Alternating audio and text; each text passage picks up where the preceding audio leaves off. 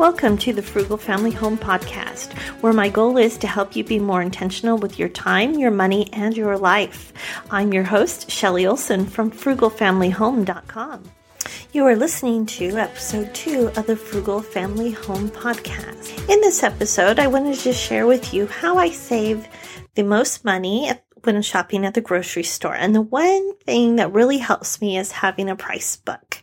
And if you've never heard of a price book before, a price book is just a way to track the prices that you're paying at the store and to figure out what the best price is for the items you buy most often. You can build a price book with just a simple spiral notebook that you get from the store, or you can use a 3-ring binder. For mine, I like it to be small enough that I can take it with me to the store. And so I use an old day planner, and I use half sheets of paper in there to track my prices. In my 2016 homemaking planner, printables, I have a copy of the full page price book and the half page price book sheets.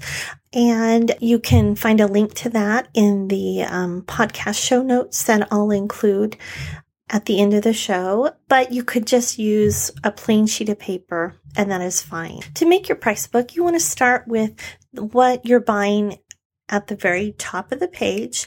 And then you want to have a section for where you can write down the date, the store you purchased the item at, the size and what the item was, like the brand name and things like that. And then the size and the price. And then you want to figure out the price per item, price per ounce, price per egg. That way you can easily compare prices from different sizes of items. Such as like peanut butter. I usually buy peanut butter when it's on sale for $1.50 or less for 16 ounces. But at Costco, they sell it for 2 48-ounce containers.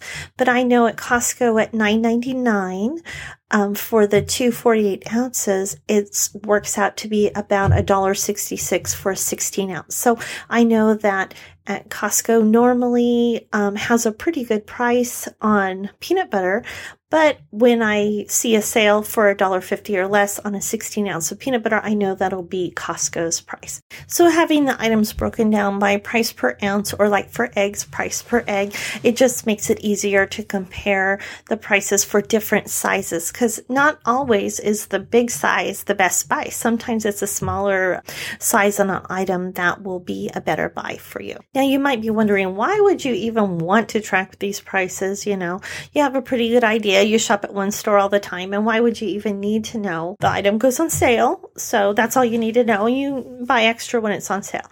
And that's true. But if you do if you make a price book and you track your prices, then you can easily start to see the sale cycles. Most things in the grocery store go on sale about every 12 weeks. And if you know that when the lowest price is going to be, then you can plan ahead and you can set a little extra money aside and buy enough to get you through to the next rock bottom sale. So you never have to pay full price or, a mediocre sale. You can always wait for the best sale to come along. And that's where the price book comes in handy. It's really great for tracking those sale prices and knowing when you can get it at the lowest price. Now, you don't want to try to start out tracking everything you buy every month. The best way to get started is to pick the 10 items you purchase the most. So if it's like milk and eggs, flour, sugar, butter, peanut butter, ground beef, those are the items that you want to track first. The ones that you buy every week, every other week, things like that. The things that you use the most, you go through the most. Those are the ones to start tracking first. And I start by just making a page for each item in my price book, and I will go through my receipts over the last few weeks to give me an idea of what I have been paying for those items. When I first started my price book, this is how I built it. And then each week, I didn't go out to the store and look at the prices. I looked at all the sales flyers for that week for the grocery stores in my area, so I could see, who had it least expensive that week, and I wrote it down. So I didn't even have to leave the house to get started. I just grabbed my receipts from before and used the sales flyers from the grocery stores each and every week to start building my list of prices. As the year goes on, you'll start to see a pattern of pricing, like eggs will always go on sale in February or March, and then you might see they'll go on sale again 12 weeks later, or maybe it's 6 weeks. I know in our area, like our local Kroger store is Fred Meyer's, and they have the half gallons of milk on sale about every other week for 99 cents.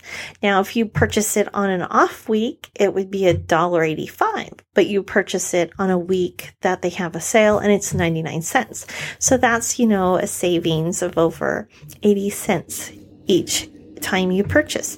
And you usually can buy like 6 at a time, so you can get yourself through at least a week, maybe 2. At our house, we can get through 2 weeks with the milk that I buy because it's just myself and the cat who drinks it. The rest of my family has to drink dairy-free milk. So I can easily buy what I need with the coupon when it's on sale at Fred Meyer's and then make it to the next sale. And that's where you see the most savings, is when you take advantage and you know when things are going to be on sale, when to expect the next sale, and not have to buy it when it's at full price. And I know if you follow any coupon blogs like I do, you might think, well, why would I even need a price book? I'll just look and see what is the best buys for that week on the coupon blog and just go out and buy those things at those stores. And that does work for the things that are on sale regularly. But what about flour, sugar? A lot of times those don't have coupons as often, and they don't go, they might not be reported on the coupon blogs. And that's where having your price book on the items you purchase that maybe aren't listed on those couponing blogs for best deals each week will help you to get a better buy on those items that you use day in and day out. I know for myself, I know that 10 pounds of flour is going to cost me less if I go to Winco Foods than if I go to a Kroger or a Safeway or an Albertsons in my area. And so I buy my flour when I go to Winco Foods. And usually I go once or twice a month.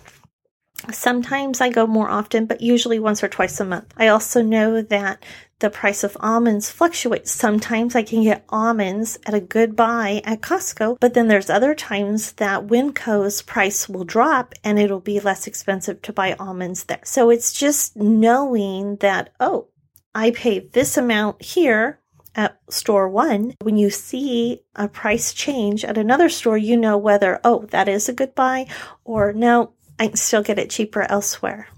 And maintaining a price book isn't that much work either. I know at first it was more work because I had to record the prices for the items that I bought the most. And I eventually built mine up to, I don't even know how many things I track now, but I've got a whole bunch, more than 50 probably that I track now. But when you're starting out with 10, just record the best prices that you find as you see them. And if the price has went up, don't bother writing it down. There's no reason to do that because you already have a low price written down in your book, your price book already for that item. So if the price is up from what it is, don't even bother to write it down.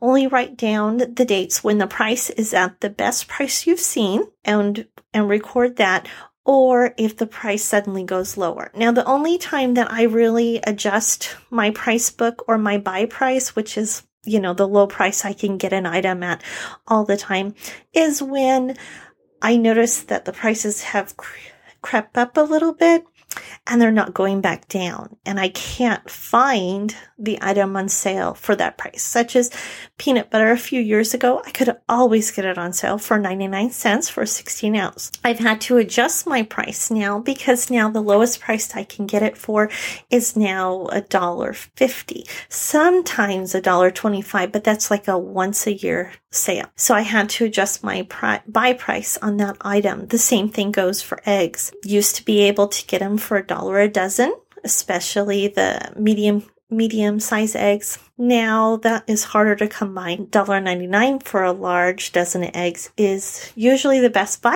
So I usually just pick them up at Costco because when you buy the 5 dozen eggs, you can get them for $1.77 a dozen. One other thing I wanted to talk about is variety of grocery stores you have available. Now in our area, we have a wide selection of grocery stores that aren't far from our home at all. Things like 3 major grocery store chains. There's a Trader Joe's, a Costco, a Walmart, all of those stores that are out there that I can choose to shop at. But maybe where you live, there's not as many choices. And so you're probably wondering, well, why would I track prices for just one store? Well, often we will travel to a different town. For our family, we'll go visit my parents. And there is a Fred Meyer's by their house that, guess what? The bananas are almost 10 cents a pound less. I know, it's crazy. I mean, it's not 15 miles down the road and they're 10 cents a pound less. And so when I need bananas and I'm going to my parents' house, I stop at that Fred Meyer's instead of the one by my house.